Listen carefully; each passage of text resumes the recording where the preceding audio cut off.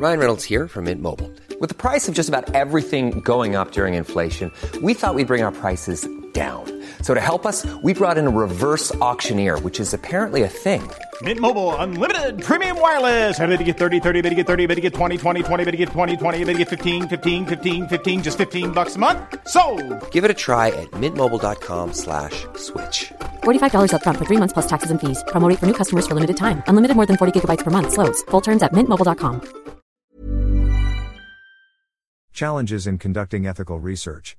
In line with the pervasiveness of liberal progressivism in academic institutions, which is a natural offshoot of the emergence of rights-based modes of governance, universities and research institutions have institutionalized research ethics as a precondition to any scientific inquiry, particularly when it involves human subjects. Research ethics is grounded on 7 basic principles and considerations.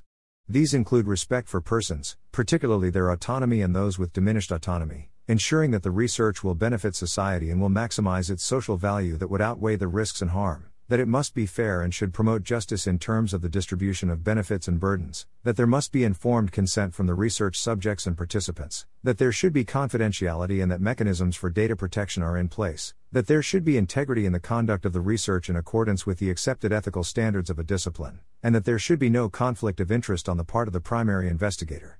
I have been given the privilege of being appointed as a member of my university's Research Ethics Board, my having personal issues with the process notwithstanding. In fact, I would like to consider my presence in the body as an opportunity to provide the process some reflexivity and to create space for critical introspection.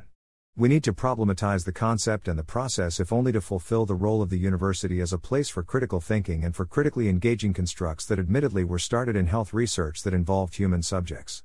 As such, the main logic for protecting the human body as the object of the inquiry and the rights of the human individual who owns that body would be very much different compared to when the study is about the development of human communities.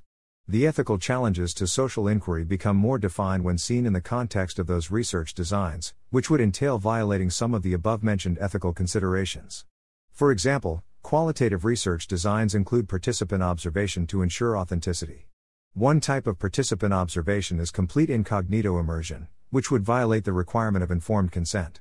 The ethical requirement of absence of conflict of interest would be a problem in participatory action research, or when it is an autoethnography or would involve a community where the primary investigator is a part of.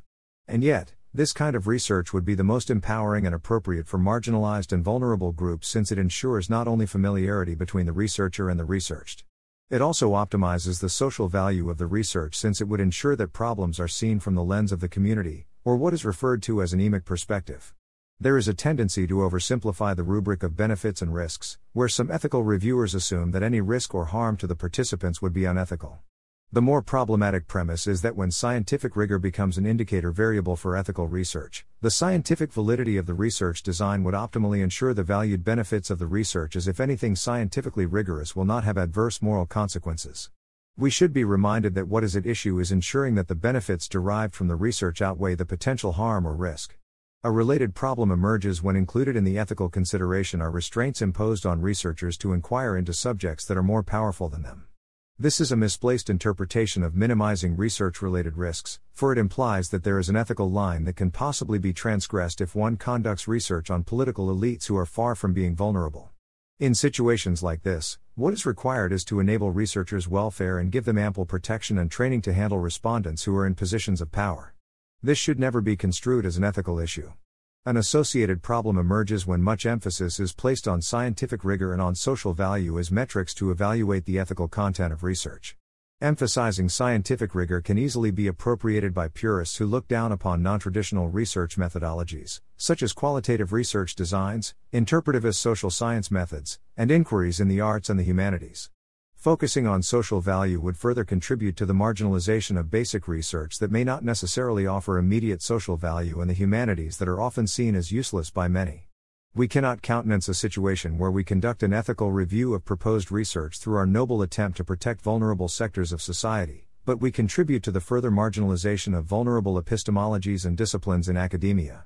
Ideally, the conduct of ethical reviews of proposals should be already embedded in the culture of research that is acquired and lived by individual academics and research institutions.